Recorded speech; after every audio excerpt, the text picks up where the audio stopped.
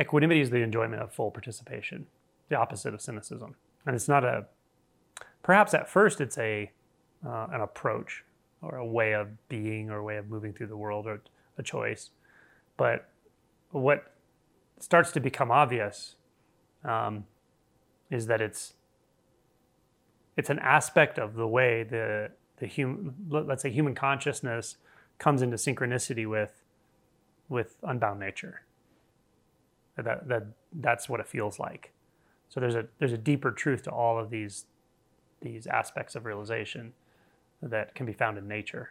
I'm going to chop it up probably because I'm trying to do it out of memory, but Emerson, in a really, really cool essay on friendship, said, I knew a man who under a certain religious frenzy, the thing he said before this was, all men we meet require some civility, some way of interfacing with them because of their own perceptions about themselves, right? Every man alone is sincere, but at the entrance of a second person, hypocrisy begins. We parry and fend the approach of our fellow man by compliment, by amusement, by gossip, right? We find the thing, let's find the thing to talk about so we're both comfortable, so we're not in an uncomfortable place of true connection and authenticity, right?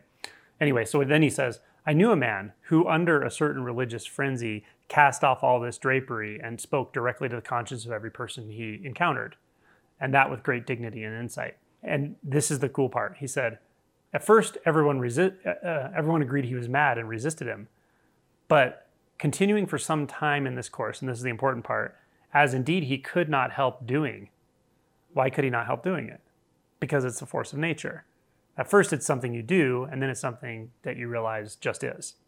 And your job is to surrender. Your job is to be surrendered.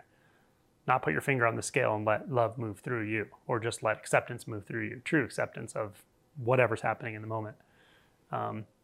So continuing as indeed he could not help doing for some time in this course, he came to the advantage of bringing every person into true relation with him. There's so much authenticity that people just pick it up and know it. They know you're not bullshitting them anymore in any way at all, even by being too nice, people pleasing, any of that. It's just truth, just to speak truth. That's to me is equanimity. I would say it's the most significant and the beginning of the end of the dissolution of resistance. There can still be resistance as long as there's any mind identification, if there's dualistic constructs and so forth. But with equanimity, the vast majority of our resistance comes from the way we perceive people and the way we perceive ourselves among people, which is all tied into shame and self-doubt and so forth. So with equanimity, there's far, far less resistance to anything. It's more like a momentary effect of the mirrors of consciousness or something, but there's not much buy-in to it, and you don't identify with it as an individual person or as a person. So it is. So it is.